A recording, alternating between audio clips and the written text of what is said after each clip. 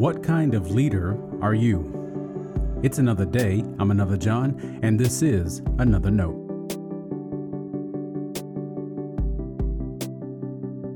Today's edition of Another Note is titled, Knowing Our Heart.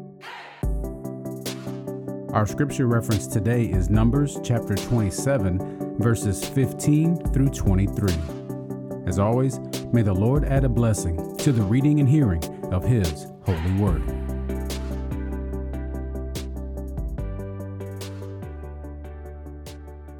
Moses spoke to the Lord, saying, "Let the Lord, the God of all the spirits of all flesh, appoint someone over the congregation who shall go out before them and come in before them, who shall lead them out and bring them in, so that the congregation of the Lord may not be like sheep without a shepherd."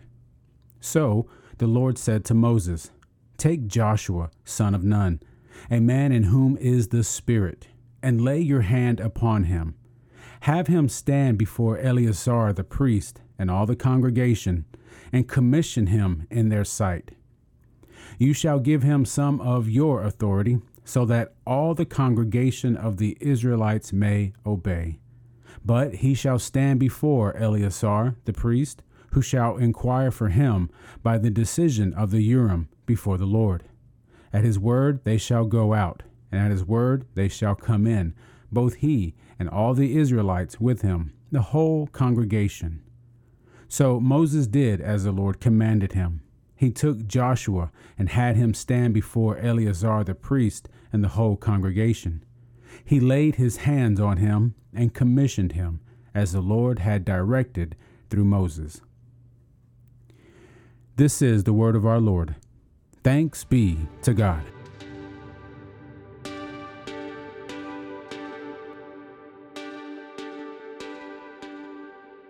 In Numbers 16, a man named Korah gathered a group of just over 250 well-known men to confront Moses. Chances are your Bible labels their confrontation more strongly.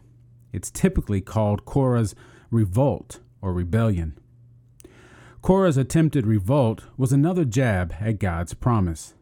Plainly said, like others before him, Korah wanted his way over God's. Now, fast forward to Numbers 27.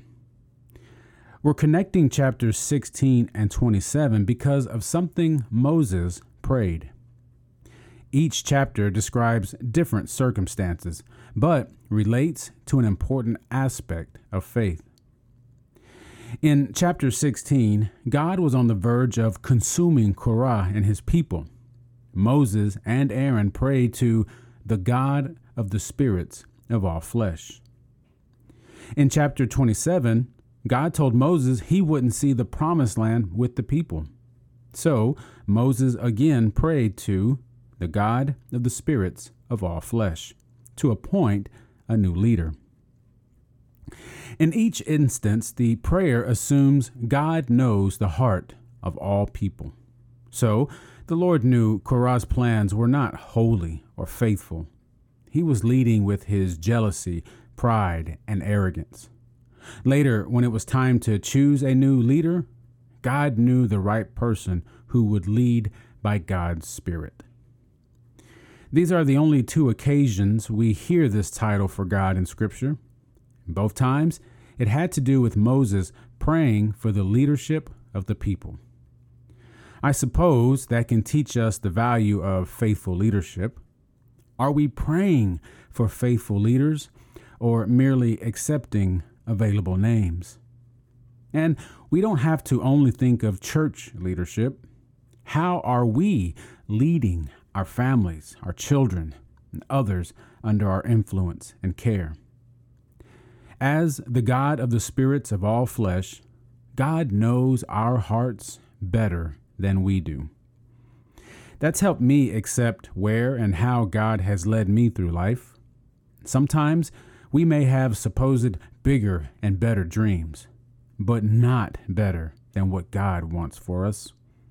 Following the one who knows us leads us where we need to be so that we can lead with greater faithfulness and fruitfulness. Stay blessed. Now, before you go, let me make sure you know I love you and you are a blessing to me.